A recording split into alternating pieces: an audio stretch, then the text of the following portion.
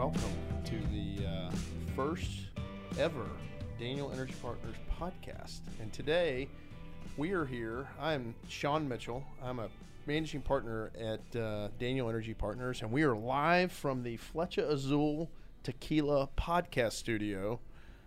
Thanks to our friend Josh Lowry is letting us record our first ever Daniel Energy Partners podcast. So today, I think what I really want to do is go around the room and introduce my partners and friends in the industry. A lot of us have worked together a long time, but I'm going to start with you, John, because you're the managing partner and founder of Daniel Energy Partners.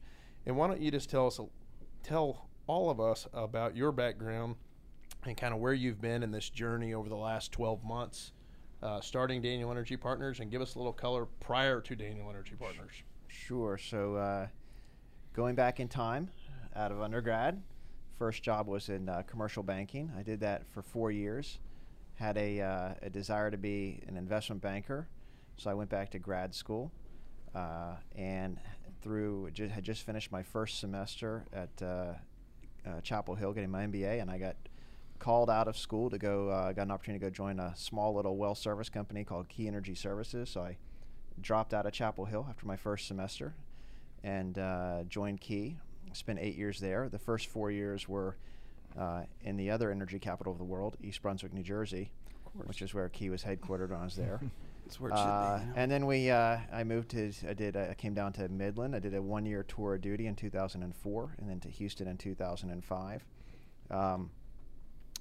At Key, I handled the investor relations department, so I spent a lot of time with the sell-side analysts that covered the stock, as well as the investors that owned the stock or traded the stock, and realized towards the end of my time at Key that analysts on the sell side, at least back in the good old days, made pretty good money. And I figured half the people never called me at Key, and I was like, well, if no one calls me, I don't know what they're doing.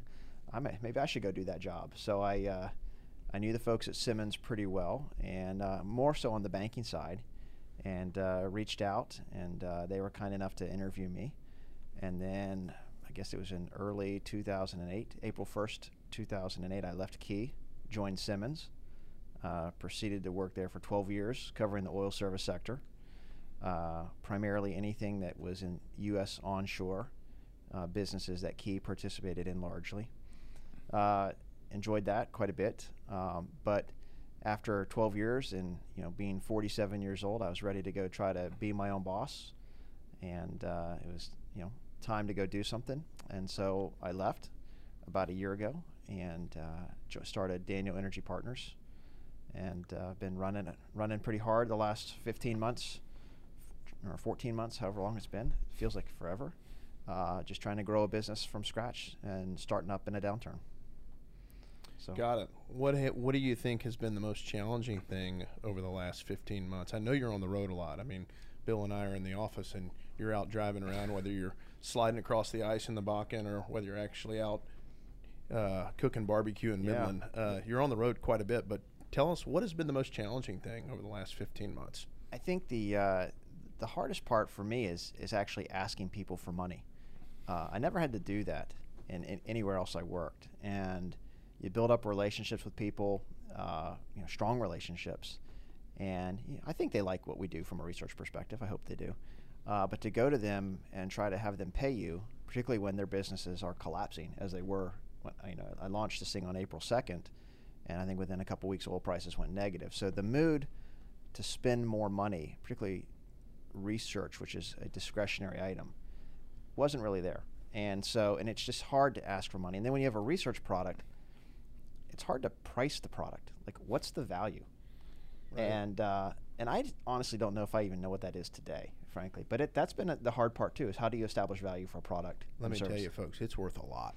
Well, we like to think so. We think it's, but so that was hard. And the travel doesn't really bother me that much. I enjoy it. I like Dairy Queen and I like barbecue, and I don't mind driving. And so, I know where most of the good places are in Texas, and my kids are off in college now.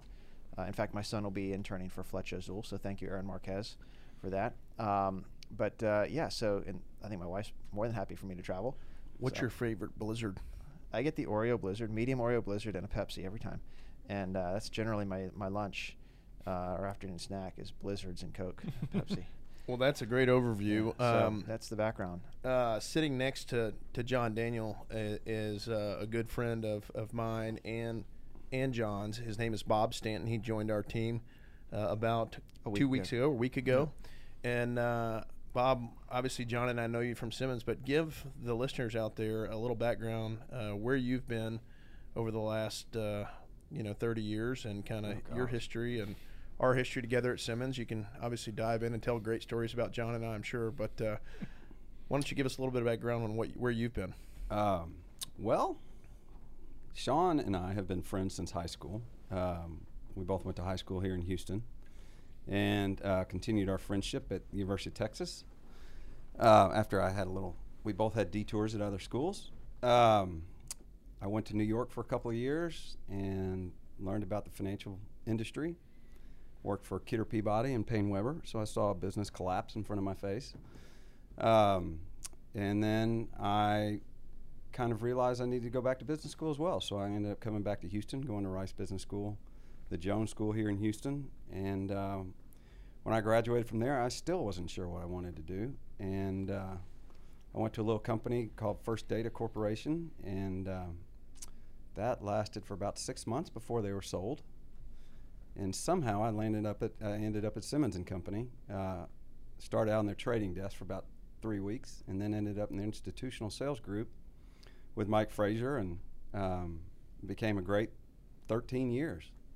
Where I worked, where you came on a year later, and John came on, and when did you come in? 08? 08. And so in 2013, the nice run had ended. So I left and went to U.S. Capital for a little while, and then I went to go work with our good friend Robert Kessler for a year or so. And then I realized, you know what, I'm probably going to check out the financial advisory business. So I went to work for Merrill Lynch with some friends of ours for a couple years. And after talking to Sean, we went to Mexico together during COVID, which was nice. You're not supposed to tell people that. And anyway, and John and I talked as he was leaving Simmons, and everything just kind of came full circle, and it worked out great that I started 2 weeks ago, and I've been trying to catch up on the last 5 years, what's been going on in the energy business for the last 5 years. Well, I can tell you, it won't take long for Bobby to catch up, and just kind of a sidebar on our friendship and the history here. I can remember in 2001 when I called Bobby, and I was working at Scotia Capital at the time. I was doing long hours, doing investment banking here in Houston, and had just had our second kid. And Bobby called me one day and said, "Hey, how you doing?" I said, "I'm not very good. I'm kind of miserable at work. I'm looking to make a change." He said, "Why don't you come talk to us over at Simmons?" And I was like, "Wow, Simmons is all the guys that went to Harvard and Wharton, a bunch of smart guys. I probably don't belong there." And anyway, he said, "Why don't you come talk to us?" And 2 days later, I had lunch with Mike Frazier. 2 weeks later, they gave me a job offer, and I started in August. And it was by far the best kind of 13 years. Bob and I had a lot of fun together, and we had a good team. And I think what I would tell you, Bobby can attest to this, but I think the bar is set pretty high at Simmons, even for salespeople. And so I was super excited when Bobby and I were talking down in Mexico, and I kind of ran the idea by him, and he kind of sounded like he was in a similar spot to where I was back in 2001. He didn't look like he was having a whole lot of fun in his current role. And so I think for us, it was kind of nice for me to be able to say, "Hey, why don't you come join us? I mean, we're doing something different. It's really not the same job that we used to do at Simmons, because we're not just selling to the buy side, we're selling to companies, and we're hosting some really great events." So we're glad to have you. It's fun to be back together, and obviously getting some of our teammates back together is a lot of fun. And then I'm going to move over next to Bill Austin. Bill, you've been with John.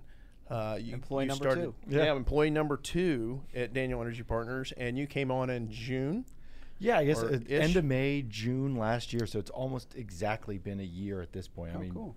John started in April, and then we had been talking leading up to that, and he's like, I started this thing, oil's negative, the world was collapsing, or so it seemed at that point. COVID was raging, and everyone's kind of at home. We're talking on the phone, and somehow John convinced me to join him. I don't know. Looking back on it, I was like, well, I don't know how that even happened. But yeah, so I started off in a roundabout way, also in financial services. I was an investment banker right out of college. I did that in New York, and so I stayed up in New York for about 10 years. Junior analyst, associate, kind of doing a little bit of everything. But in 2009, I came and essentially followed John at Key. Took over a part of his old job, because when John had left, he left some holes at Key, and Key. I forgot to do a lot. Yeah. So I kind of took over a bunch of his old jobs, and one of the first calls I made when I started there was to John saying, hey, I could use some help here. I don't really know what I'm doing. And John was kind enough to help me out, know who to talk to within the company and kind of outside of the company as well. And that's really that was the first time I had met John. And we had stayed in touch ever since. I moved, after that point, to a bunch of different oilfield service companies. So I've seen some good, some bad, and some ugly throughout the last now about 11 years in the oilfield service industry. But I've been more focused on the M&A kind of finance side in my career. So I've seen the services, the capital equipment side. After I left Key, I went and joined Cameron. And saw a great organization that was eventually bought by Schlumberger, but just awesome people, and I really enjoyed immensely working there. So I've had my fair share of up and downs, but in the last year it's been awesome. We've been able to, again, because we were such a small group, it was just two of us really. We knew Sean, and we had plans, but we really didn't know what they were going to be like. Right. And John and I would sit not here in the Fletcher Azul studio, but in the conference room here at either ends, because we weren't allowed to be within 6 feet of each other. Right. Trying to figure out what the heck we wanted this to be. I don't believe you followed the. Yeah, and that's been the interesting thing. That's what's the most fun, frankly, is it has been a whiteboard. Yep. Right, and you have being flexible enough to pivot when you realize there's a need to pivot, and we've done that in this past year. Well, let's talk about the pivot, Yeah. because I think it's important on kind of who are we at Daniel Energy Partners? What do we stand for? What are we going to do I don't think for you the next introduced 5 yourself years? yet, though. Huh? I don't think you really introduced yourself yet, though. Oh, yeah, that's true. I was going to kick it over to you, Sean. So now that we've done everybody else, Sean, why don't you tell us a little bit more? I was going to try to sneak past that one. So Sean Mitchell grew up in Houston. As Bob said, we went to high school around the corner from each other. We both took a detour before we ended up at Texas together. We were good friends at Texas and stayed good friends after college. I went to Scotia Capital to do kind of energy lending, corporate lending. We did a lot of borrowing-based type deals, revolvers for E&P companies, but also some service deals. And we were never really the lead bank. Scotia was a great participating bank in revolving credit facilities, so kind of cut my teeth on credit deals, just kind of understanding the companies that I was looking at, their ability to repay bank debt, essentially, right? And at the time, it seemed like it was really intense modeling, but at the end of the day, really wasn't that tough. But, it was a good way to learn the industry. It was a good way to get into the 10Ks and the 10Qs on a regular basis and learn a little bit about the banking products. And then made a transition over to kind of the M&A side. We had a group out of Calgary. Scotia Capital was not a big, investment bank in the States at the time.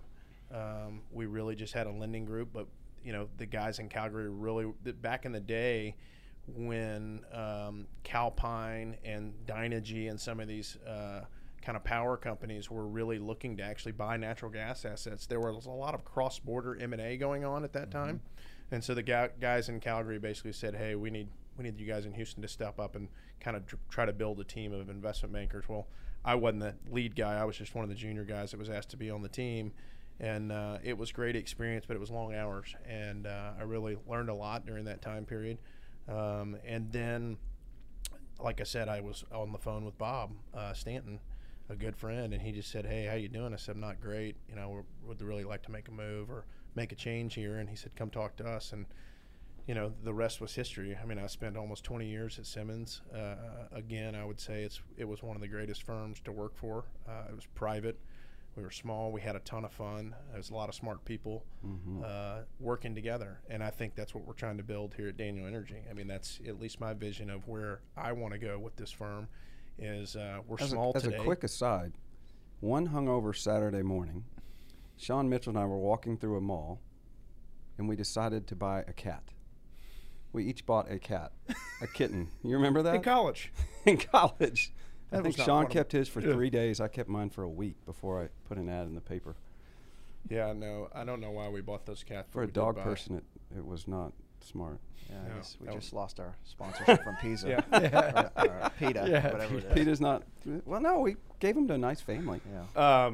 But anyway, yeah, no, I mean, cats and all, we at Daniel Energy Partners, I think, are on a mission here. We're a small firm today. We're a member of 5 people. I'll introduce Mary Helen, even though she's not here. She's a great asset to our team.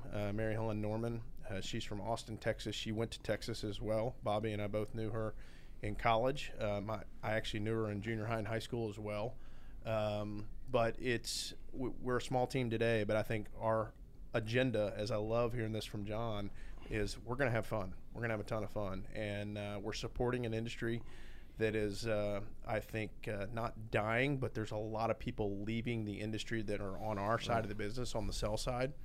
And I think that's going to create an opportunity for us. And I would love to hear kind of your thoughts, John, as the leader and founder of Daniel Energy Partners. Just talk to us a little bit about your kind of research process and how you think about the world in terms of where is Daniel Energy Partners in 5 years, in your opinion? Okay. Well, I guess I'll start on just the turmoil within our own sector as it relates to what we know is the sell side, right? That's when I was leaving Simmons, I sort of saw investor interest in energy, particularly oil service, falling because there had been years of underperformance. We all know a lot of good friends and clients were blown up at the hedge fund community, lost their jobs, so assets under management were coming down, right? Yep. And so investors really didn't want to hear about any small or mid-cap service names. And so I was getting no inbound phone calls. It was very lonely, right? I could go out in the field, write a great field recap note, and no one really cared at the time. And so I was getting sort of, I don't want to say burned out. I guess I was a little bit burned out, but ready to do something different. And I didn't, not that the whole sell side is having an issue, but just within our community, oil service, we were having challenges. And I think we've seen that play out. I'm not going to name names now, but there's several really good people that left the analyst role and went to the banking side. Other really good people we know that left the analyst side and went to take corporate development roles within service companies.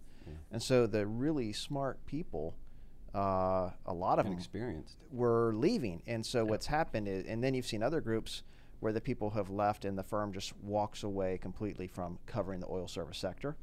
And then those companies that are trying to continue at it, again, these are friends of ours, they've had to reduce coverage. They just don't have the resources. You can't staff up a team with 5 or 6 people like you could in the old days and cover 40, 50 names. Yeah, and to put it in perspective, I think energy now as a percent of the S&P 500 is what, 2%? 2 point?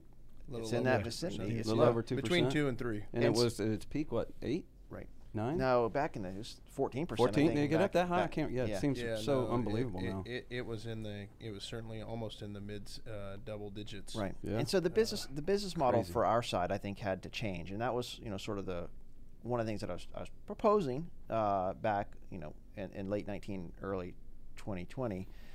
But the way we're trying to change it is, we've got a research product that the buy side is interested in. It's growing slowly, but it's growing. But the broader industry likes the approach that we're taking because, like as an example, during 2020, during the COVID crisis, a lot of people were not traveling, right? So you were relying on Zoom calls and earnings conference calls as kind of the basis of your research, and that's important. We all listen to those Sean calls. and I went to Cabo. Yeah. But when I started on April 2nd, I was the only employee, and I like to say I deemed myself an essential employee. So therefore, I was willing to travel because I had to feed a family, right? And so I was like, well, if no one else is going to go out in the field, then I'm going to be the guy that goes and do that. And I think I just got back from Midland last week. That was my 17th Midland tour in the last 15 months. And as I've said to other people, I did another podcast recently, great guy hosted it, but 3 tours to the Bakken in the last 12 months, 4 to Oklahoma, 4 to East Texas. I mean, lots of trips back and forth to Fort Worth for meetings. So we're always on the road. And like I said earlier, I really enjoy that. This is, at the end of the day, this is a people business, right? And so therefore, I don't want to just be the guy that calls a company and says, hey, where's your pricing today? What's your rig count? That gets old. What about their SG&A? That's well, and I'm not, and we don't model the companies. I don't want to be one of the, we don't want to do that. And so it's like, well, but so you got to change the model. It's more than, I don't want to just write research on stocks, because there's really not a big audience for people that want to read the research on the stocks, at least the ones that we know well today. Right. Again, I'm small subset names, but what can you do to sort of lift up the industry in terms of the networking events, which has really become a big deal with us, Right. and we can go into that later. But but even during the COVID crisis, maybe it's just because we're a bunch of dumb Texans, but people were more than willing to go out and go to receptions and hit the ball, golf outings. Yep. We did a lot of that. And then we took the risk. We said, let's just pull this event off at Minute Maid Park. And so, well, and remember, John, like again, last summer, no one's doing meetings. The oil field, again, people business, right? They actually are the ones who are like, no, we don't need to do a Zoom call. We can stand 6 feet apart. We can be outside, whatever. Well, right. Our businesses still need to run, right? Like people still need to be out in the field doing things. And if you're willing to come out there and talk to us, we're willing to talk to you.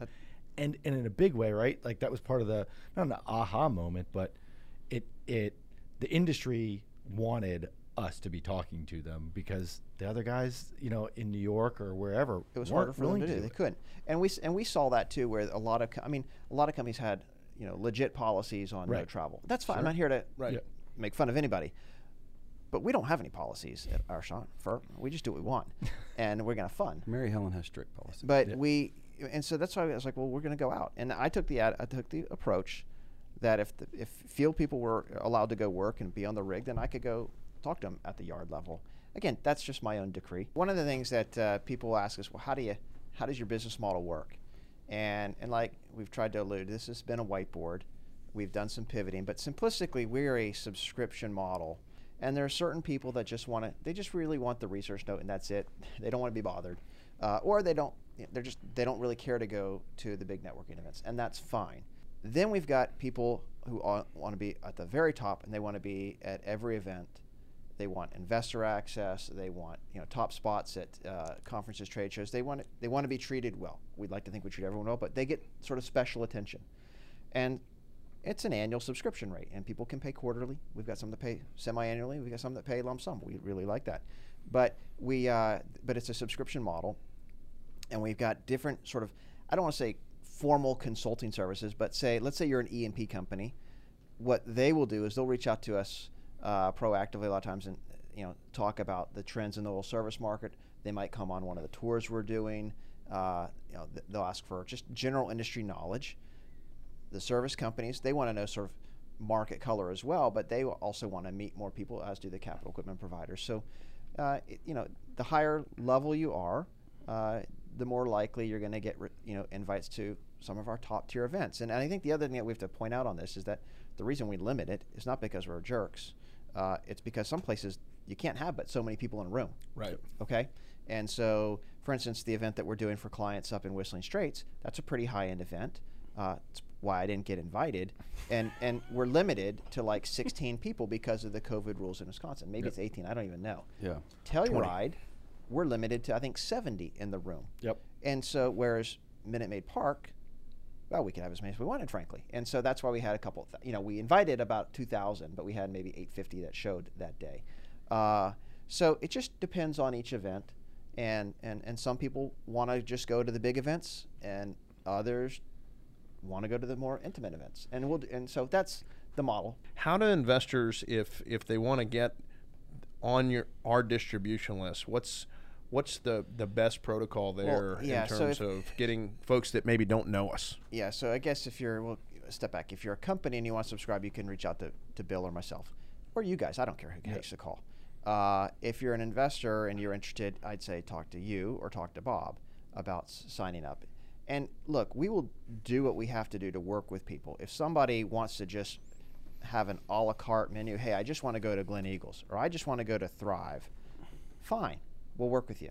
If you say you want to get access to all the notes, and we don't model companies, but we have a couple models like our rig count forecast or whatever, but they can have that level of access. It's kind of flexible. And so one of the things we used to do at Simmons quite a bit that was super popular at one point in time was we would take investors out into the field. Are you still willing to do that? If I like them, we are. If I don't, I won't. Because look, I'd also want to make sure that when you take, we're not out there to try to traffic in material non-public information. That is not what we're doing. Right. Okay? So I don't want some smart-ass hedge fund guy coming down and trying to ask questions about, what are you going to do for the quarter? Just to be clear, as long as you're not a smartass. Right. Hedge funds are fine. Well, no, but look, you see a different level of maturity in people as they progress in the industry. That's fair. Okay? And so maybe that was inappropriate. But people who are sort of been doing it for a long time are respectful to the companies. They know where they shouldn't go in terms of the Q&A. Right. And what I'm trying to do is bring someone down to learn about the business. Right. Not, is Halliburton going to beat the quarter? I don't care.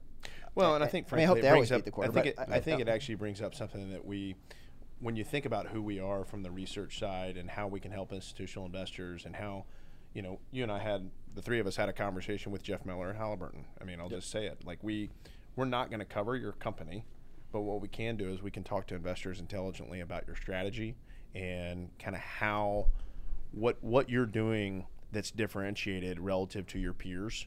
And I think to us, knowing Jeff Miller, knowing the Halliburton team, or knowing the Baker team, or knowing the Schlumberger, like knowing these people really well, I think sells well to the investment community in a sense that these guys spend a lot of time outside of work with some of the folks in the industry, so they kind of understand who they are as people, and they have a certain amount of trust for those people. Because I think one of the big things for me in this industry is I think when people trust you and they know that you're not just calling to try to pick the quarter or traffic and material non-public information, I think they value that because they know that you're someone they can trust. Well, and I think you've always been that person. And look, I don't want to deal with annoying people.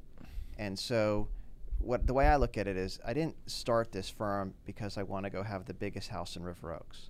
I started this firm to be free, to do whatever the hell I want when I want to do it and eat as much Dairy Queen or barbecue as I like. And so I'm happy to not take certain clients. It's okay, right? It is okay. I'd rather not deal with the stress. I'd rather have people that are just good folks that we want to be with, right? That's my vision. I don't know if you share that, but that's my vision, and that's how I'm going to try to run it. I want to finish and kind of close the loop on your research process, because I've heard you talk about yourself as an investigative reporter. Right. I've heard you talk about trust. But verify. Right. I do think of your research. I know you downplay it, but I think your research is so unique and different from what most people on Wall Street are doing, even in other sectors where they can go out in the field and talk to folks. And so, well, 10 years ago when he started doing that pressure pumping stuff, nobody else was doing that, counting the capacity.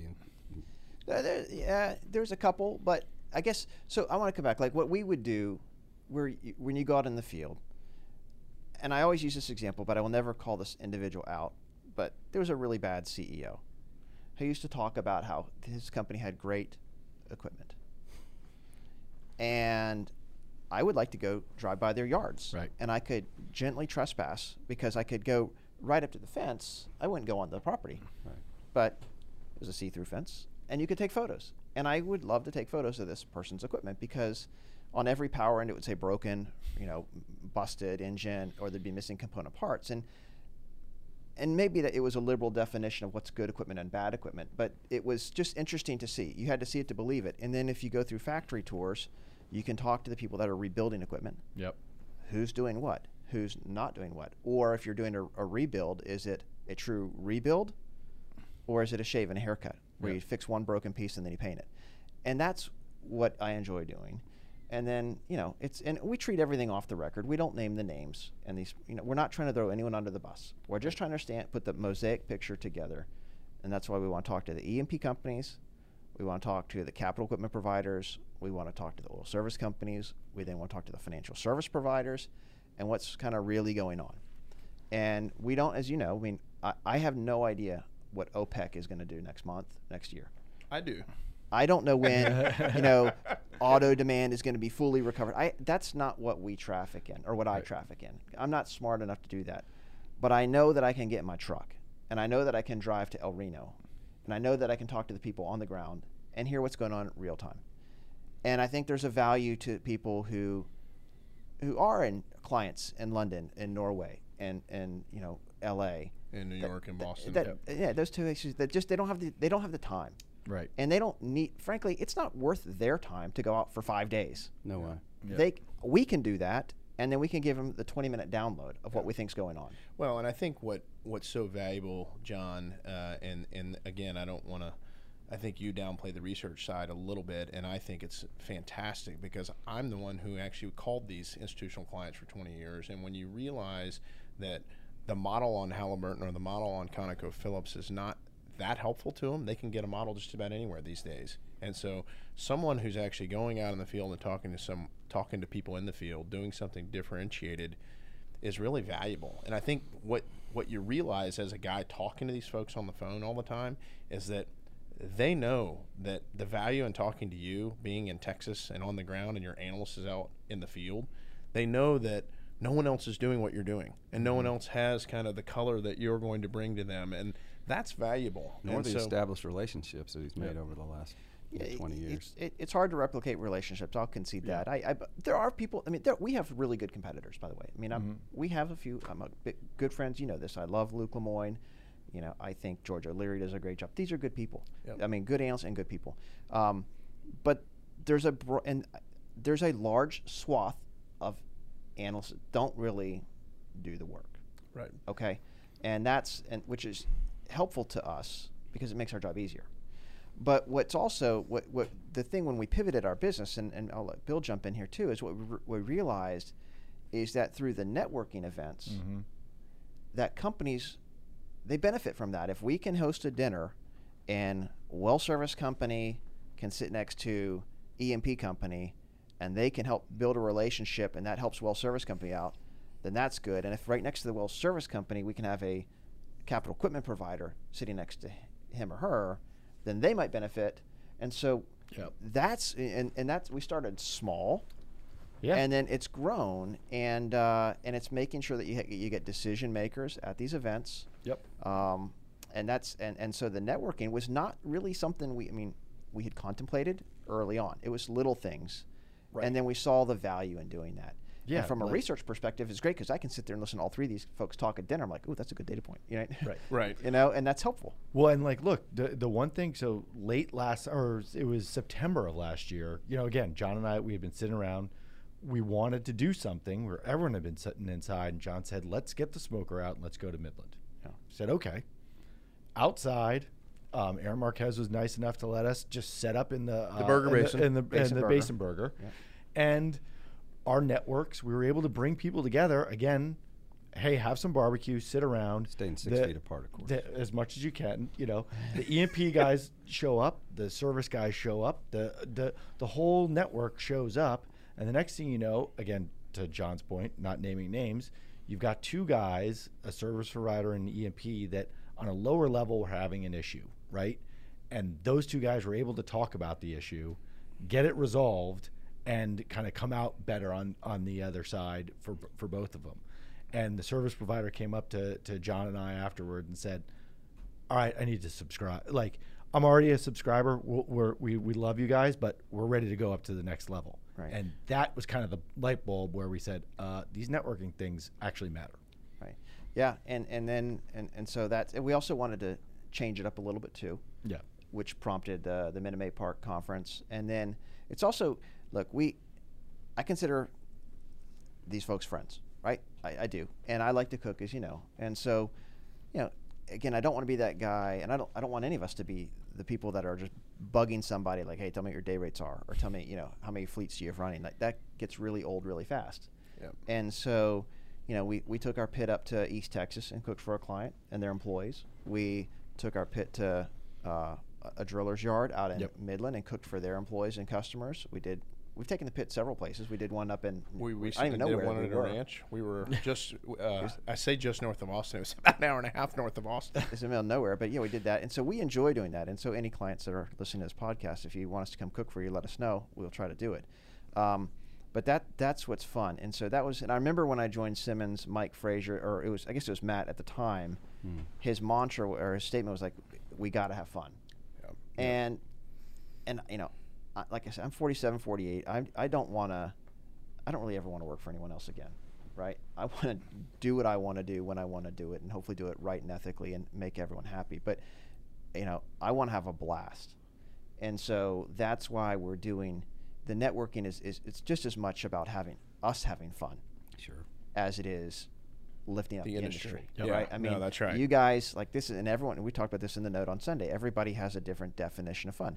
The three of you all are blessed. You're going to Whistling Straits next week to golf. Yes. And we're for not supposed me, to talk about that. I'm going to Bossier City to look at a pump down company get Casinos. auctioned. Everybody wins. Okay. Well, look, I don't want to. The research side, I think the audience has got the picture here. Your boots on the ground. That's what we're trying It's to do. super important. The relationship side, I want to dig a little deeper. Yeah. We did a really good event, and I have to say, John, I'm gonna say this on the podcast because I don't normally admit these things, but when you and I met at Minute Maid in November, and Bill, and you said we're gonna host an event here that's going to be an expo and conference, and if you would have put the over under at 300 people, I would have taken the under, and I was wrong. You were absolutely right. We absolutely, I think, way over-delivered on this event. But talk to us a little bit more about Thrive and what that vision was for you and Bill before I came on board, because you guys had already kind of had a vision of what Thrive would look like. I don't think you had named it yet. Right. And then we kind of all participated in the naming of the event.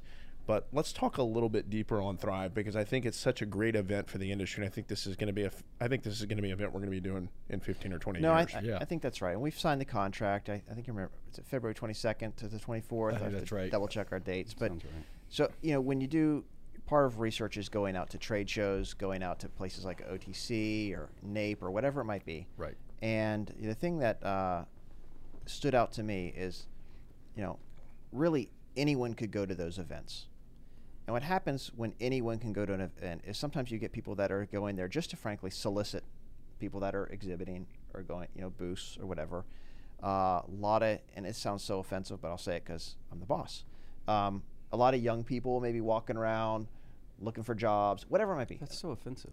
But I was like, I want people, like if someone's going to have an exhibit, an event that we're doing, I want decision makers to be walking by that person's booth. And if someone's going to have an exhibit there, I don't really care about koozies or pens or free candy that gets handed out, right? It's not about a gift bag. It's about getting professional executives that can conduct business and network. And I told the people that were having the booths, I said, the whole objective is for you not to stand behind a booth, but to get out and walk around. The people we're inviting, they're not going to steal your laptop, right? And so just go have fun and meet people. And so the key was have it be the lowest cost, because some of the trade shows can be pretty expensive, right? It was invite only, so we didn't charge anyone a fee to go attend, but they had to be, you know, a client or a decision maker at a company, at a great venue. You know, being stuck in a hotel, I mean, unless you're like in Vegas, like that is unappealing to me. And so the ballpark had its own, you know, it just had its own feel to it. I mean, we let people go out and take batting practice on the field. We rented the suites, so companies, if they didn't want to go into the main conference room, they just want to hang out and have their own meetings up in the suite, they could do that. But they could see the conference on the Jumbotron. You could see the conference on the Jumbotron and on the TVs within the stadium. And so again, and that's the feedback. Unless people lied to me, the feedback was positive. They liked the fact that it wasn't overcrowded. It was about quality over quantity. And again, we didn't set out to make money on Thrive. We just didn't want to lose money. And so, and that's, you know, sort of how we're approaching things as we go forward. And again, I'm not trying to knock any business models where your objective is to make your income on the conferences. That's fine. But that's just not what we were trying to do. Well, I think the other amazing thing about Thrive to me was, I know we get this a lot when we talk to investors and to folks for the first time. Hey, we started Daniel Energy Partners, or go, oh, we're not doing oil service. But we had E&P companies on panels. We had midstream companies on panels. We had large private equity guys on panels. We hit traditional energy. We hit upstream, downstream, midstream. We even hit a little renewables in an interesting way. And I think it speaks volumes to your ability, or our ability as a firm, to actually attract people outside the oil field services sector. Because I think most people think of Daniel Energy Partners out there and they go, oh, those are the guys that do the oil field tours. And they think of us as just guys that are looking at the oil field service sector. And I think when we think about our events, they're going to include a lot more than just our oil field service friends. That's right. I mean, we're one of the things that we're planning now is the Permian Basin Barbecue Cook-Off, which will be on September 30th out in Midland.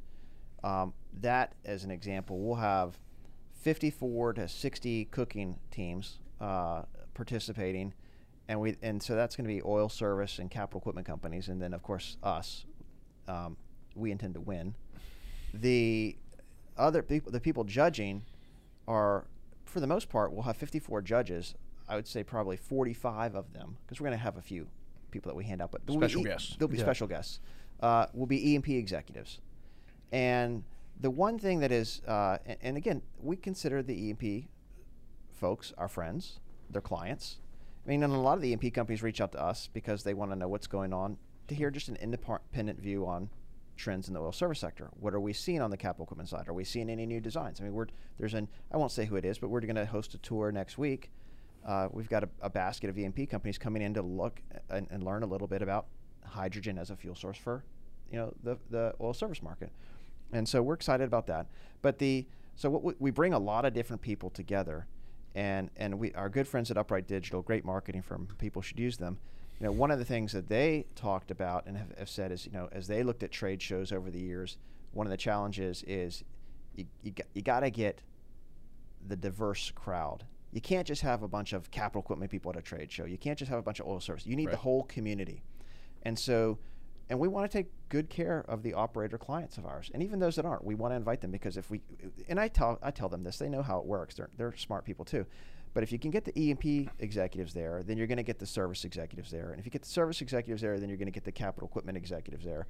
If you get all of them, then you're going to get the financial services folks, the investors, and the broader community. Oh, by the way, the midstream guys actually want to come too. Yeah, the midstream too. I forgot about them. But that's, and again, you look at some of the people that participated at Thrive as an example. I mean, this is the benefit of being in Houston and Texas. I mean, one of the CEOs I went to church with, right? A lot of people, kids' baseball teams, who you go to church with, who your kids go to school with. And so these people both professionally and personally, and they want to support us. And that was the best part too, is like you call someone up who, and we had the midstream company on. I don't know shit about midstream, right? And we're going to have to put an E. And so I was like, I don't even know what to ask you. But and so we ended up getting Pierce Hammond from Simmons to do it, because he's smarter than us. And, but we, Enterprise Products CEO came to sit on a panel, which was great. Yeah. He was very nice, and he didn't make fun of me. And so that was good.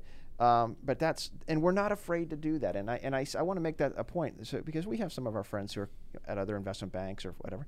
They're invited to our events. Yep. They really are. Yeah. I mean, it's totally different. We think we're a different business model. And so we had that. We had good friends like Jim Wicklund come out and give the opening keynote. We had Marshall Adkins there. Pierce Hammond was there. Spencer Ripstein, a banker from Simmons, participated. Pickering was there. Dan Pickering showed up. He did a great job. Was there Yeah, we're doing an event and Telluride at the end of June, and we've got Jim, because he's so good, he's coming back to do to moderate some stuff. But we've got bankers from Lazard attending. We've got attorneys from Thompson Knight. Winston Strom was a huge sponsor of Thrive. Did a great job. Eric Johnson. Got some new Simmons E&P bankers coming. Yeah, so we're really trying to open this up as best we can to everybody. That was a great overview. Bill, maybe you and Bob can talk. We'll start with Bill. But maybe just talk to us kind of what you see. Obviously, you've been here. You were the second employee. You kind of see where we've been, and you kind of have a vision of where you think we're going. And I think John gave us a great overview of what he sees. Is there anything that you would say is different or that you would add to what John said about where DEP is today and where we're going over the next kind of couple of years? Well, I mean, look, we've kind of said it a couple of times that we can pivot and we can be a whiteboard all at the same time with the four of us sitting We have here. lots of whiteboards in our office. John really likes whiteboards. John likes whiteboards. Yeah.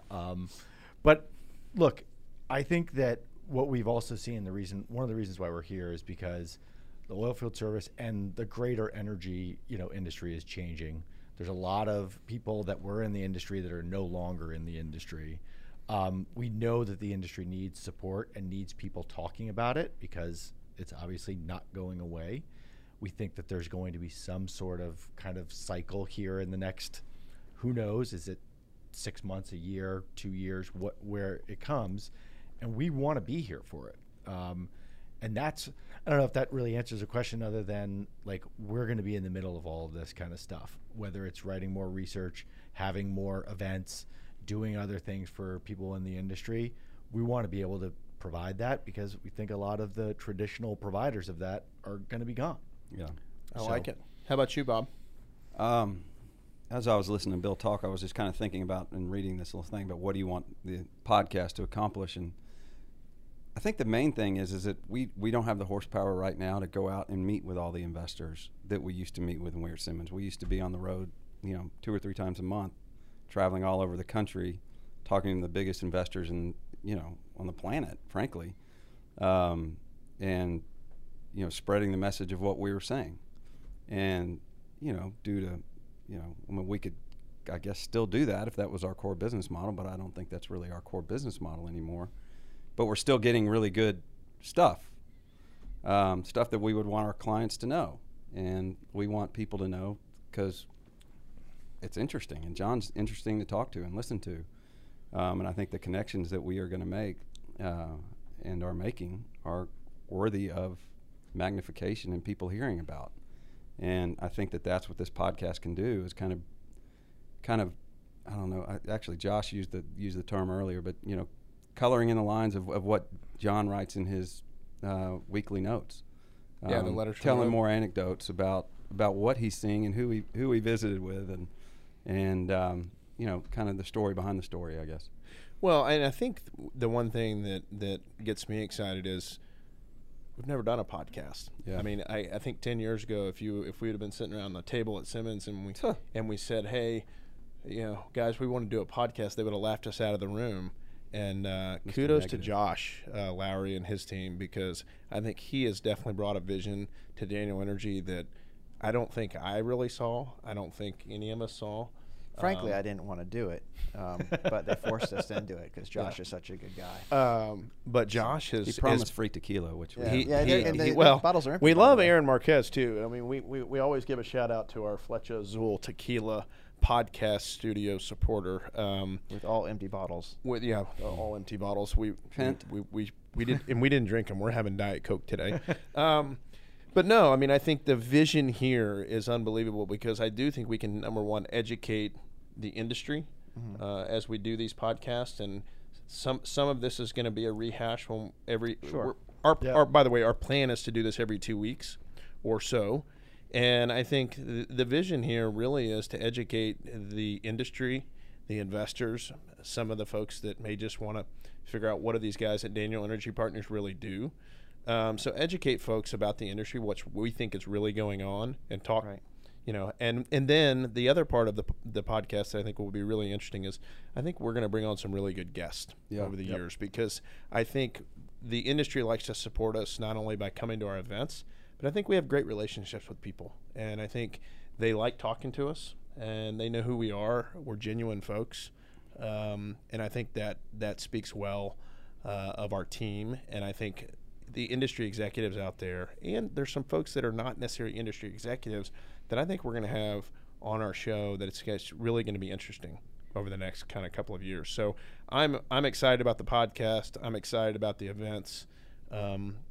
If you haven't seen, get ready because the Permian Basin Barbecue website is about to get launched. Yep. And that is going to be a special event. Why don't we do, hey, Sean, tell us your email all the way around so that people know how to reach out. Well, mine's pretty simple. It's Sean@DanielEP.com. Right. And I'm JD@DanielEP.com. Bob at DanielEP.com. And I'm Bill at DanielEP.com. So you can also, you can go to our website, which is DanielEP.com, which is very easy. We're on LinkedIn. John's on LinkedIn all the time. Well, and our research is posted on the website, but it's delayed. So Right, if you're an institutional investor and you want real-time information, and by the way, we don't publish. That's Right. the other thing I love Yeah. about this job. We don't publish something every day just to try to be relevant. That's right. We publish once a week, and Right. if we see something in the news that's important, I think we will absolutely write on it, or we'll talk about it in some shape or form of communication.